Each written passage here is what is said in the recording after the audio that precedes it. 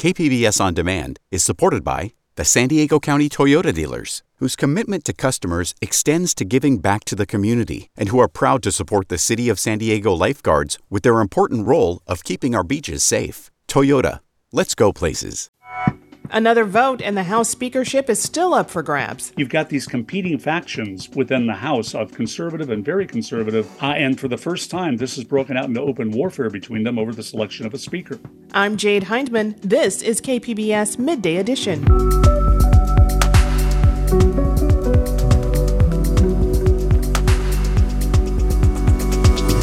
Gas bills are more than doubling for some. A look at why that is. Prices have been going up and they keep going up. So it's pretty unfortunate. Everything is more expensive these days. And, it's not easy to hear that your energy bill is going to be higher. Snow in the mountains improves drought conditions, and a book about the Navy and Mafia's collaboration during World War II. That's ahead on Midday Edition.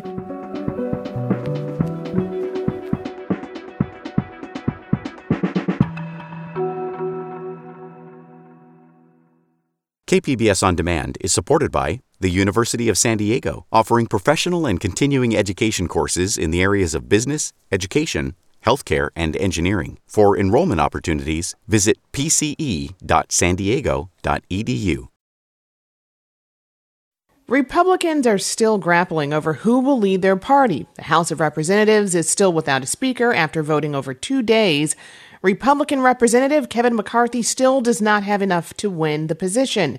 20 representatives have voted against him. Today, opponents of the Bakersfield Republican nominated and voted for newly elected Florida Republican Byron Donalds.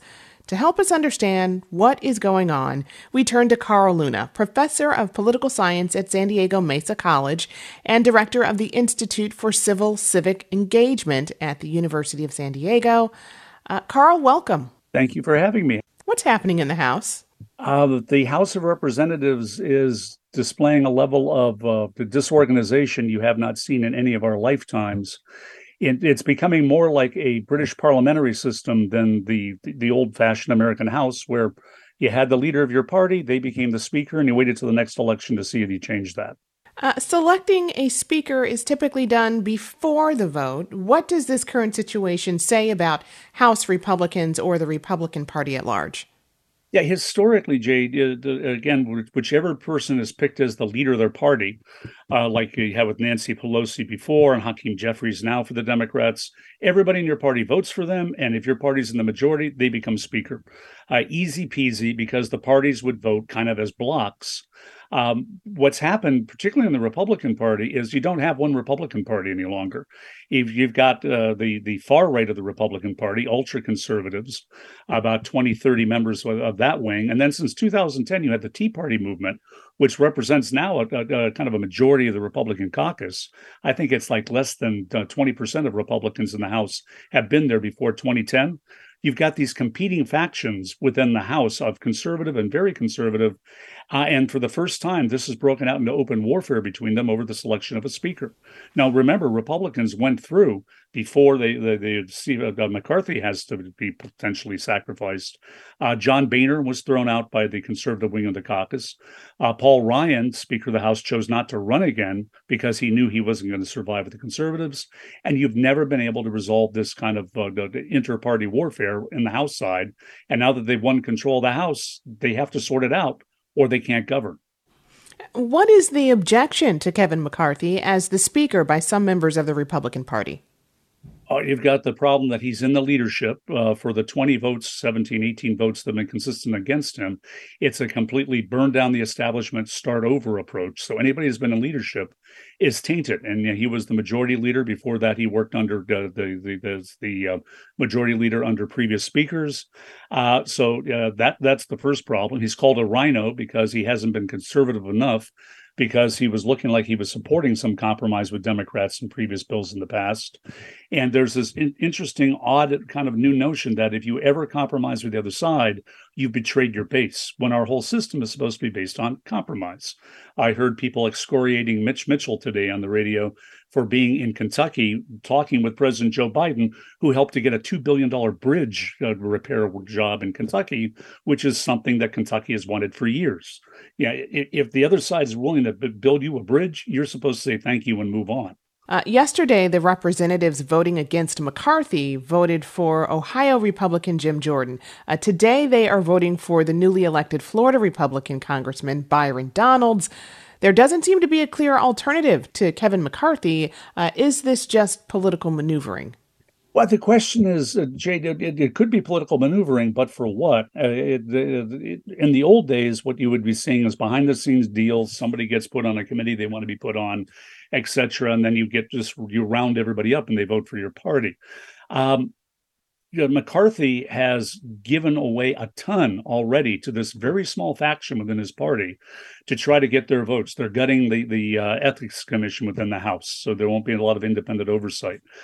He's looking to make it as few as 5 members of the House on his party who can trigger a vote of confidence, no confidence in a speaker. That's something you've never seen before. So for a handful of people could bring down a speaker. This is what brought down Liz Truss in England, was the threat of that from her own party. Again, we're becoming more like a parliamentary system than the traditional compromise-driven House of Representatives. So, and the fact that you're going now that Jim Jordan was one of the Tea Party leaders that helped to define the party to the right, he's now being outflanked on the right. And when you look at people like Byron Donalds, he hasn't even, I would bet he couldn't even identify where all the bathrooms are in the House because he just got there. And they're thinking of, you're voting to make him leader. That's unprecedented. That's a statement that you don't like anything about what the party's been doing for the last 20 years, even if it has become much more conservative than it was back in the 90s. Kevin McCarthy is not stepping aside, so he'll have to negotiate with his opponents, presumably. Do we know what they want and what he might be offering them? What the block of 17 to 20 very conservative Republicans want is a profound voice in whoever governs afterwards. Again, they're getting concessions which will allow them to veto a speaker, basically fire a speaker whenever they want. And this is like in a parliamentary system where you have a really small conservative party or a really small leftist party that you need to form a governing coalition. And because if you lose their votes, your coalition falls apart, they get disproportionate influence on the agenda.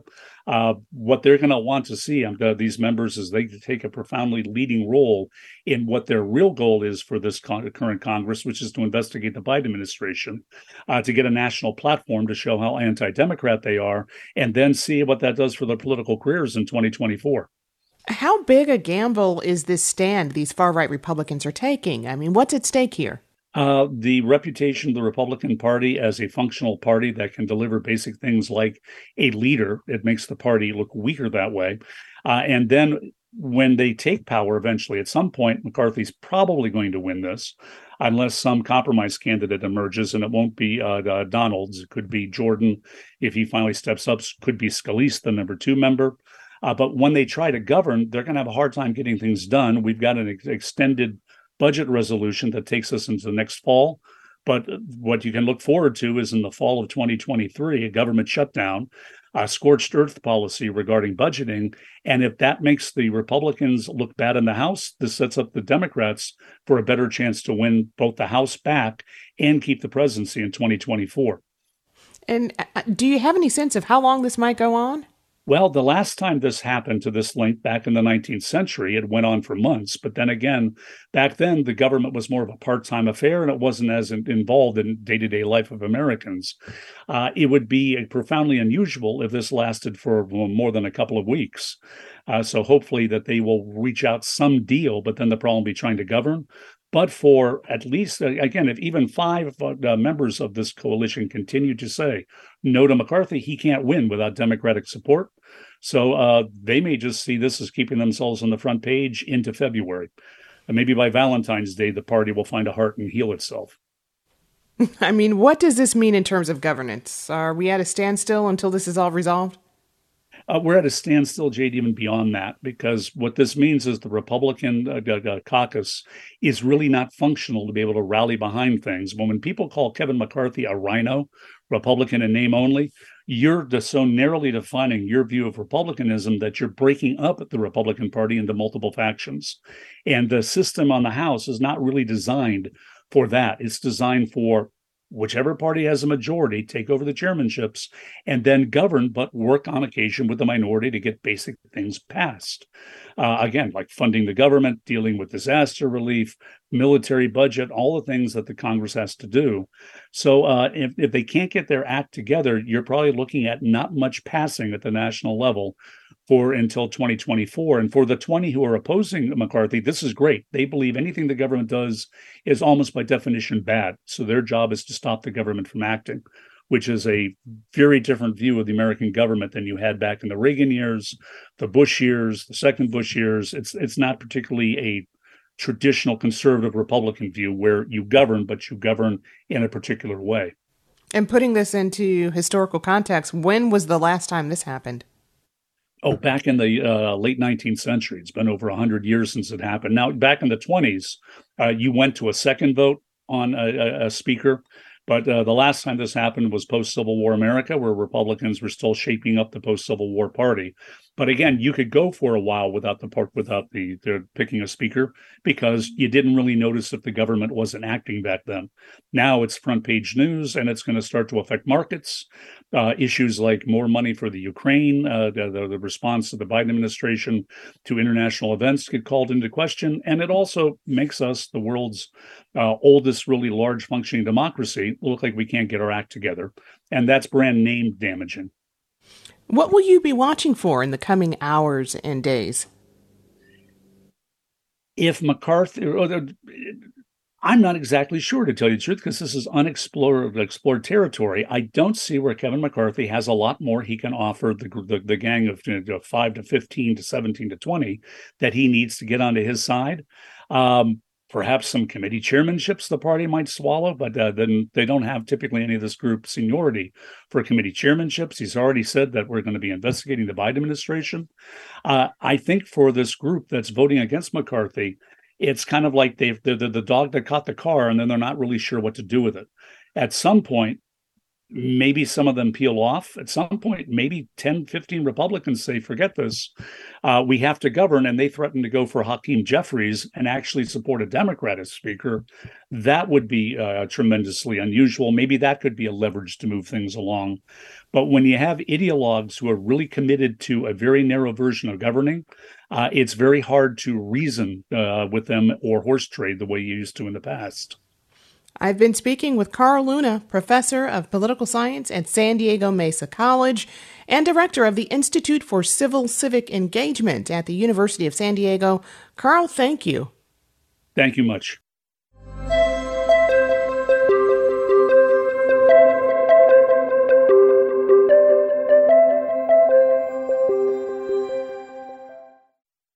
The cost of natural gas has skyrocketed, and so could your household gas bills.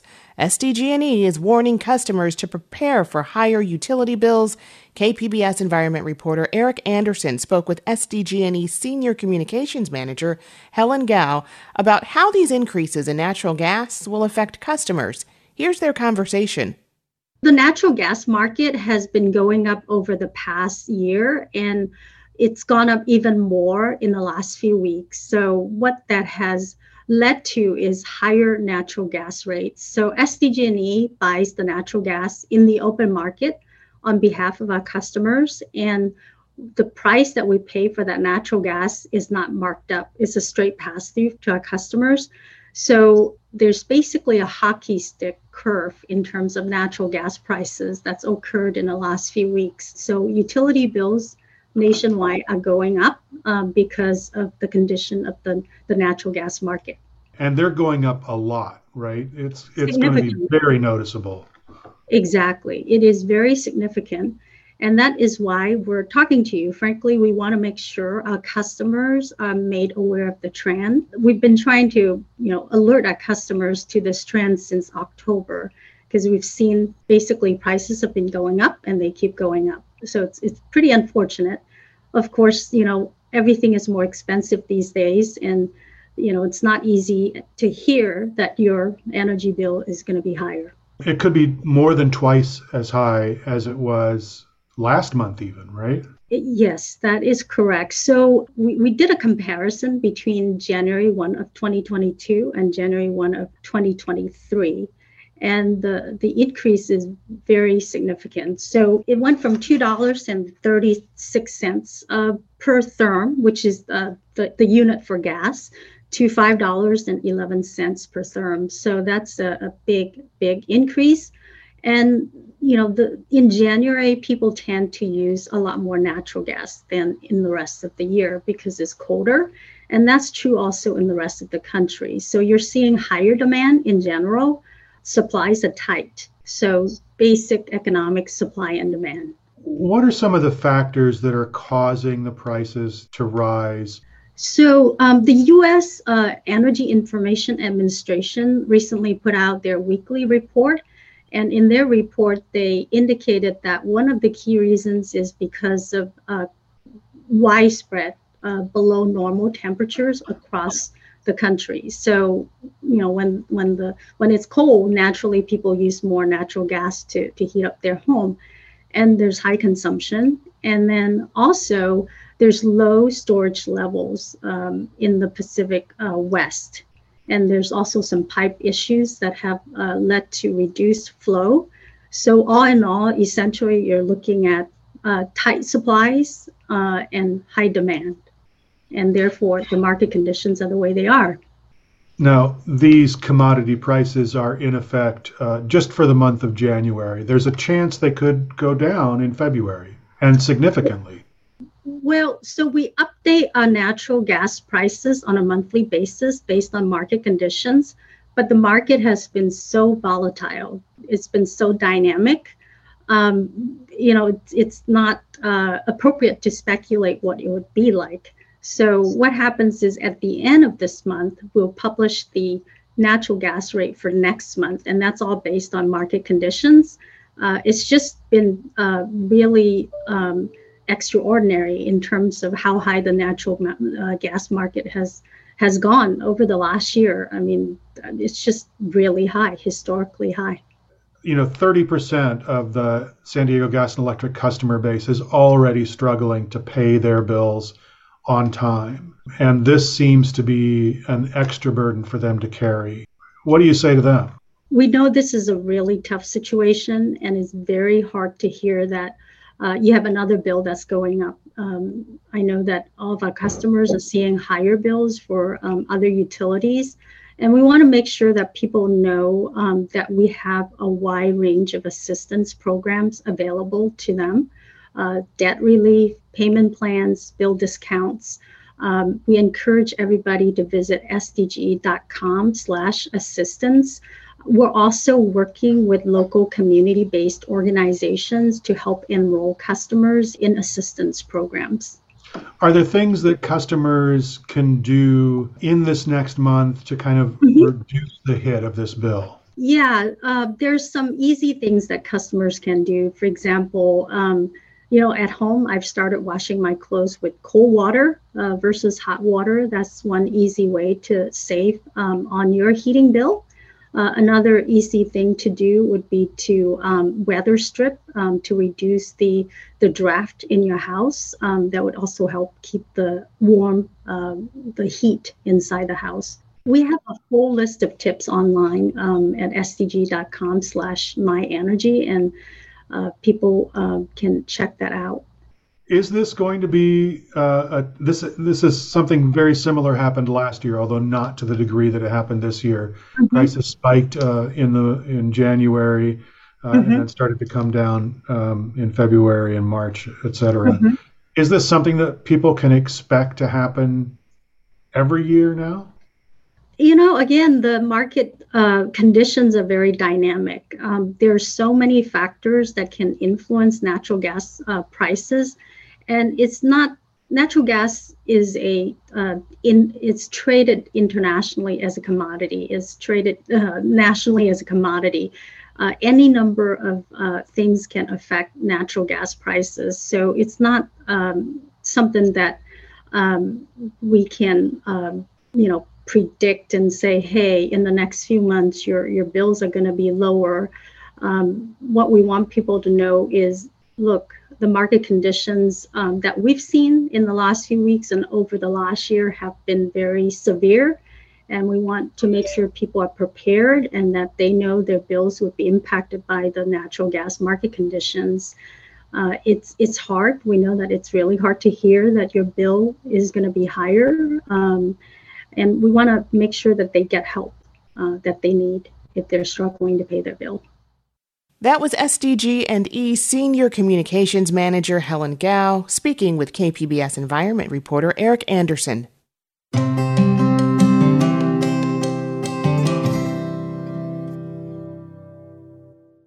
KPBS On Demand is supported by Marrokal Design and Remodeling, helping homeowners with their home remodeling needs. From ADUs to custom kitchen remodels and room additions, Marrokal Design and Remodeling designs and builds your dream home. Learn more at trustyourhometous.com. You're listening to KPBS Midday Edition. I'm Jade Hindman.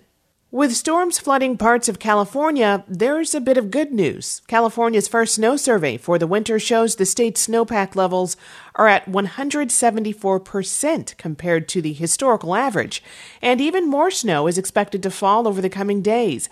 Joining me to talk about snow levels and the impact on California's drought is Andrew Schwartz, lead scientist at the UC Berkeley Central Sierra Snow Lab. Andrew, welcome. Thank you so much for having me on. So the 174% of average number, I mean, that's hard to visualize. How much snow is that? Yeah, that's quite a bit of snow. And realistically, that means different amounts for different places because that's a statewide average. Up here at the Snow Lab, we're actually a little bit higher than that. We're at 87% of average. So we have effectively gotten 214 inches so far this season, where ordinarily we'd only get about 112. So, we've gotten about an extra 9 feet of snow, which is absolutely fantastic. And we hear the term snowpack a lot. What is snowpack and why is it important? Well, the snowpack is effectively all the snow that's built up on the ground throughout the course of the season. And the reason why it's important is that it kind of acts as another reservoir that sits on top of the mountains, right? So, we're all familiar with the regular water reservoirs, but this one sits up here throughout the season and traditionally is very useful because it slowly releases water throughout the spring and summer, which keeps our water resources running in those months and kind of eases some of the burden on the reservoirs. So we really like to have snowpack up here for as long as we can and in deep amounts so that we can ensure that we have enough water, not just for the ecosystems, but also for our own uses as humans too. Is it more impactful in terms of combating drought than rain? It can be, yeah. So one of the issues that we see with the ecosystems up in the Sierra Nevada is that in drought years or in years where we have heat stress, our ecosystems dry out really easily, and they absolutely soak up more water that then eventually doesn't make it down to our reservoirs. So when we're able to have snowpack around and kind of keep our ecosystems healthy, that means that any additional water, whether that be from snowmelt or rain, can then run into our reservoirs and then we can use. So it kind of boils down to there being two fundamentally different types of drought. One being the ecosystem and the natural system, and two being us as humans that need to then use the additional water. So we like to have snowpack because it helps keep the ecosystem happy, and then in return enables us to have more water as bigger stream flows and reservoir inflows occur. And earlier you said we've got 9 extra feet of snow. Can you talk a little bit about how this snowpack compares to recent years and the historical average? Absolutely. So this time last year, actually, the Snow Lab had more snow than we did. But the great thing right now is that we have a lot more snow around the entire state and throughout the Western United States. So last year's storms were kind of hyper-localized in Northern and Central California, and this year they've been a lot more spread out, which has resulted realistically in the areas most impacted by drought having much more snowpack than we have in recent years. This is one of the best years that we've had in a couple decades now. And so it sets us up, as long as this precipitation doesn't cut off, for potentially helping us come out of the drought a little bit. And the director of the California Department of Water Resources said yesterday that these numbers provide an opportunity to really breathe a sigh of relief. You touched on this earlier, but what does this amount of snow mean for the state? Well, this amount of snow really puts us in good condition for the rest of the winter. Effectively, it's a big time to celebrate because we do have great numbers. But we all know what happened last year, too. We started out pretty well and then kind of faded off with the driest January through March period. So right now, traditionally, I've kind of referred to it as needing cautious optimism, right? We've hit this amazing snowfall and this amazing snowpack early in the season, and we just need to make sure it continues. And fortunately, so far, it's looking like it's going to do that, which means that, we can breathe a sigh of relief a little bit. And then instead of cautious optimism, maybe we can just be purely optimistic at this point. And you mentioned the drought. This snow puts us in a good position. What then would it take to really come out of this drought? Well, one of the statistics that was brought up this year in the California Cooperative Snow Surveys meeting that's held in November is that throughout the last 3 or so years, we've effectively missed out on about a full years of precipitation. So when we talk about coming out of this drought, we need quite a bit of additional snow and rain. But that doesn't mean that we can't kind of start working our way out of it. Realistically, we'll probably need multiple years of above average conditions in order to come out of it fully. But every little bit that we can kind of claw out of it is going to help us immensely. And as long as we're not going further into drought or just maintaining the status quo, that's absolutely what we want, right? We want to get back to neutral as fast as we can. And so these big above average years are starting to help us do that, assuming, again, that we don't go dry later in this season. So what kind of precipitation do we need to have in the months ahead to maintain the gains that we've made now? Well, realistically speaking, as I mentioned, we're about 8.5 to 9 feet above where we would ordinarily be for this location in the Sierra. And that puts us actually about a full month to a month and a half ahead of where we would be expected to be. So the precipitation that we've already received would be average for the middle of February, basically. So in order for us to stay ahead, if we just average, kind of what we would be looking at overall, then we would need about another 280 inches of snow here at the lab. So, that's still pretty impressive numbers because February, January, March, those are some of our snowiest months. So realistically, to stay ahead and kind of keep the lead that we've built, we need about another 23 feet of snow.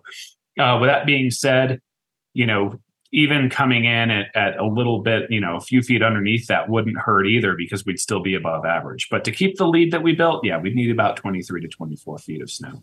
And again, about a third of California's water supply comes from melting snow. What impact do you expect this snow to have on the state's water supply? Well, clearly it's been really good. Realistically, too, we've gotten plenty of rains, and every reservoir around the state just about has really started upping their inflows, and several of them are looking quite good with numbers way beyond where we expected them to be. So as far as this extra snowfall, this is all going to go back into bringing our reservoirs where they should be for this time of year. And then hopefully maybe even go above that. Many of these reservoirs have enough storage of them to not only bring in all this additional moisture, but still have room for flooding in case we do get big storms. And so with this additional snowfall, it's only going to help us out in our reservoirs. And hopefully, if we can stay above average, resolve our water restrictions a little bit. We've been talking about the snow in California, but our water supplies rely heavily on the Colorado River. What can you tell us about how these storms have impacted snow that will eventually melt into the Colorado River? Well, the benefit of these storms that we didn't necessarily have last year with how localized they were to California and the northern and central Sierra is that the entire western United States is looking above average for most positions. And realistically, throughout the Colorado River Basin, a lot of these river catchments are looking up to 150%, some even over 200%. So it looks like in addition to filling our reservoirs here in California, that the snowpack throughout places like Colorado and Utah is really going to help start to pump more water downstream. Now, again, that really means that we need to keep our foot on the gas, so to speak, with the storm tracks and make sure those are still coming through the mountains, because we want those numbers to stay above average.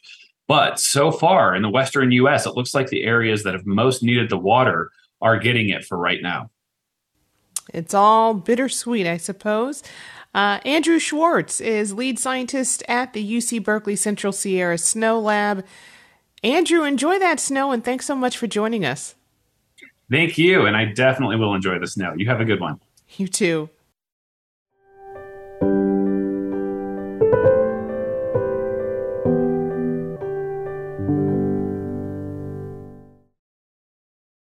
Friday will mark 2 years since the insurrection at the U.S. Capitol. More than 10% of the people charged with crimes in the attack are military veterans. But policymakers are still struggling to address violent extremism among some members of the veteran community. Steve Walsh reports for the American Homefront Project. In the congressional session that ended in December, the House Committee on Veterans Affairs looked at extremism and white supremacy among veterans. At times, the hearings themselves highlighted how difficult the conversation remains. Some GOP members lashed out at the premise, including Congressman Jim Banks of Indiana. Mr. Chairman, I think this hearing is offensive, and the fact that you're going to save our veterans from becoming political terrorists is offensive to every veteran in America. But the number of veterans linked to extremism has been rising, though it's still a tiny percentage of the veteran community. 118 people with military backgrounds face charges related to the January 6th insurrection. California Democrat Mark Takano was committee chair. It is a small number. We need to be able to raise this issue without being subject to the claim that we're trying to paint all veterans or characterize all veterans as extremists. The committee called on the VA to work more closely with the Department of Defense to curb extremism among veterans. But Takano concedes that will be a challenge. It's a very delicate place that VA has to be in terms of they're the government, they're the federal government. If it looks like they're kind of intrude into the realm of veterans' beliefs, that's not going to work. Competing definitions make it more difficult to take action. Max Rigamonde is a doctoral candidate at the University of Maryland. He is one of the authors of a paper in the November issue of the Journal of Applied Communications Research, which looks at how the military and veterans groups talk about extremism. Not every extremist is a terrorist. Harboring extremist ideologies does not make an individual a terrorist. They found the White House, Homeland Security, and the Department of Defense each have their own definitions of extremism, which are different from the FBI.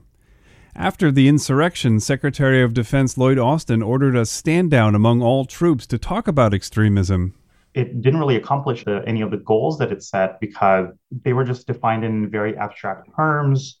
There was really no measure of success, right? That's also an issue with a lot of government terrorism prevention policies. There are no measures of success. Nick Marorak is another one of the paper's authors. Asian American and gay, he graduated from the Naval Academy in 2007 and says extremism is nothing new in the military. He remembers an incident on one of his first ships. Someone pulled the knife on me on board, and they were like sharpening their knife in front of me as if to intimidate me. Marorak is now a linguist who studies the language used by the military and veterans community around extremism. Though reports from the Department of Defense say the problem is rare, I'm not really sure that squares with like my experience in the military. And I would argue that perhaps some of these folks that are coming into the military already subscribe to these ideological views. It's not like they come in and like the military fosters this culture. Some veterans don't fall prey to extremism until after they leave the service. Groups like the Oath Keepers, Proud Boys, and the Three Percenters, who were involved in the insurrection, actively recruit veterans. Advocates say the military could do more to help troops resist those appeals. Akila Templeton runs Veterans Village of San Diego, which assists veterans experiencing homelessness and problems with substance abuse. That transition, right? So coming out of the military and entering back into society, it's really hard. So when a person is unable to, I think, make a smooth transition, they're more susceptible to these types of things. She says vets are pulled into violent extremism for the same reason they fall into substance abuse. Job loss, family issues, isolation, military trauma, combined with a loss of purpose. And Templeton says groups like hers are not really getting guidance from the VA on how to tackle the problem. In San Diego, I'm Steve Walsh. That story was produced by the American Homefront Project, a public media collaboration that reports on American military life and veterans. Funding comes from the Corporation for Public Broadcasting and the Bob Woodruff Foundation.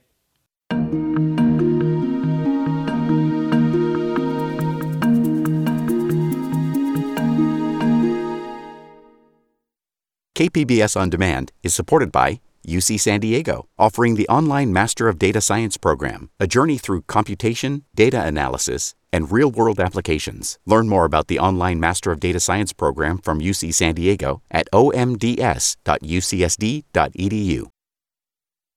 You're listening to KPBS Midday Edition. I'm Jade Hindman. During the Second World War, virtually all sectors of American society mobilized in one way or another to aid the war effort. A new book from local author Matthew Black, however, details the little-known story of Operation Underworld, a partnership between the U.S. Navy and the American Mafia. He joins us now with more. Matthew, welcome to Midday Edition. Hi, thanks for having me. So first things first, the Navy and the Mafia working together against the backdrop of World War II. How did this come to be? Kind of where the book starts, of course, is with an incident that happened on the Upper West Side of New York City towards the beginning of the war. So on February 9th, 2 months since Pearl Harbor, there was a giant ship that was tied up at Pier 88 called the Normandy. And when it was being refitted, fire started on board. The fire was enormous. Smoke could be seen from everywhere, especially in the high rises of New York City. There had long been suspected that there were spies in New York City and saboteurs on the waterfront. Seeing, in the broad daylight being burned like this, it was just assumed that it was an enemy attack or sabotage. And when the Navy realized that they needed to infiltrate the waterfront in order to prevent something like that from happening again, they realized that they weren't making a lot of headway there because nobody would talk to them. The union workers who worked those docks, the longshoremen, were employed by their union bosses who were deeply rooted in the mafia, and they were trained to just act deaf and dumb, never to speak to any authority figure about their bosses. And so that's what they did. They would not help the Navy, and the Navy realized they needed the mafia's help if they were going to secure the port of New York. Wow. How else did this collaboration aid the Navy? It was all came about as part of the Battle of the Atlantic, which the United States Navy and Merchant Marine were just getting destroyed. I mean, literally. Nearly an Allied ship was going to the bottom of the sea every single day. And the thought was, and there were certainly instances of this, that the enemy was somehow providing information from the Port of New York that was making its way to U-boat captains. So if the U-boat captains knew about ship movements, where they might find a ship, coming out of a particular port, at what time, this would be extremely advantageous information so that they could set an ambush for the ship. And so the Navy needed that to stop, and we needed to figure out, how this was coming about. And when you have thousands, tens of thousands of longshoremen on the waterfront, who are loading war supplies, there's just, there's a lot of risk, and it's very difficult to keep it secure. Did this relationship eventually go beyond the flow of information and intelligence? Yeah, certainly. It led to a number of arrests of suspected spies. One of the reasons why you never really heard about it is because the Navy doesn't make arrests. Their intelligence units worked in cooperation with law enforcement, especially the FBI. And, they were the ones who would get credit for any arrests that took place. And there were instances of German saboteurs who landed on Long Island. The Navy worked with the FBI to nab those guys before they could do anything really terrible, which is a very fascinating incident in and of itself, that German troops are actually able to get themselves on shore, United States soil. And then, of course, it evolves into more of taking the fight to the enemy, where intelligence action is about obtaining information about targets in Europe. You also write that the Italian-American makeup of the Mafia and its associates at the time eventually came into play during the invasion of Sicily. What can you tell us about that? The way they did it is that, through the contacts that they were trying to make with the Mafia on the waterfront, to really gain contact with everybody on the waterfront and snap the whip on the underworld, they needed to talk to the boss at the time, and that was Lucky Luciano. If you don't know him, he's basically the man who organized crime in the United States. And so once the Port of New York is kind of buttoned up to a point where it's secure and the Allies are looking for their next target, the invasion of Sicily is what comes next. And when we decided to attack Sicily, military planners were in a bad position because they didn't have any of their charts, maps, or data from the previous war. It had all been destroyed. So they didn't have any advanced intelligence on the landing sites. And the only advantage that the United States did have in this regard was the fact that there were more Italians in America than any other country in the world, except, of course, for Italy. So the contacts that had been made during Operation Underworld suddenly turned to finding as many Sicilians and Italians as they possibly could and put them in front of the Navy to gather as much intelligence as they can. So much of the advanced intelligence that we had from that invasion, was put together in New York City. Actually, even some of Operation Underworld's finest soldiers were recruited for the invasion, and they were a part of the first forces that landed on Gela and Licata in Sicily. You touched on this, but did authorities turn any sort of a blind eye towards mafia activities during this time? Definitely is the short answer to that. There's an interesting partnership that takes place, between the Navy and the Mafia, of course. But the way it starts is that the Navy contacts the district attorney's office to gain some information about known criminals on the waterfront. And, first of all, could they help? Second of all, would they be loyal? How can we do this? And, the first gangster that really becomes a big help to them is this man named Joe Sox Lanza. Sox is his middle name because he punches people so often. That's how he got it. He was instrumental in helping the Navy, but at the same time, he was under indictment for a scheme that he was involved in, and he was facing 10 to 15 years in prison while he was helping the Navy, and there was no deal for him in that regard. He was told he was not going to get any break in his case, for helping out the Navy. So it was on his own, patriotism that he helped out, but at the same time, he was still committing several crimes. And, the Navy was definitely turning a blind eye toward it. And there's several other examples of that as well. And what became of this collaboration after the war? The collaboration itself, the two main characters in the book are Commander Charles Haffenden, commander of the intelligence unit in the Navy. One of the big fears of working with the Mafia was that it would, drag the reputation of the Navy, into the mud. But also there hadn't been a lot of collaboration between law enforcement agencies and Mafia bosses for anything before. And, there was this unknown quantity that's, when you dance with the devil dances with you. And it appears that Haffenden may have been caught up in some of the glam and interesting points of, Mafia life. And perhaps it benefited from that to land himself a cush position within the government after the war. And then, of course, in Lucky Luciano's case, the other main character in the book, he was in prison at the time. He was a little more savvy and was able to kind of use his help with the United States government to help him get out of jail. Was this story common knowledge, or is it more of a recent revelation? That's a great question. We're marketing it as a never been told before story. And I think, some history buffs, some people who are a little more knowledgeable in the subject will say, that they already knew about the story. There have been, a couple books that have come up about it, but it has never been written like this in a narrative nonfiction format, and never has so much been revealed about the story. With previous writers might have just written a couple of pages, about a series of events. These have expanded into chapters. And so for me, I've, worked very hard to make sure that I'm introducing new information on the story. So even if you have heard of it, I promise you don't know all of it until you read this book. Yeah. I mean, do you think this is a story that the Navy particularly once told in the first place? It's a great question. The Navy has previously gone through a lot of effort to make sure that this story never came out. There was investigation that occurred several years after Operation Underworld, and when it was submitted to the Navy, it was classified again. So I would think that after this much time that, perhaps the Navy would just see it as a unique point in their history. But certainly previously, they have not wanted this story to come out. And there's even something that Admiral Espy wrote when he classified the documents about how enterprising authors would waste no time in exploiting the stories, within the report. He's talking about me, of course, but I think it's something that everybody should know. It makes for a great story. Sounds like it definitely gives new perspective.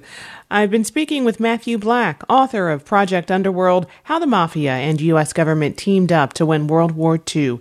Matthew, thanks so much for joining us today. Certainly. Thank you so much for having me. And Matthew Black will be signing copies of his book at an event at the Coronado Public Library on Tuesday, January 10th.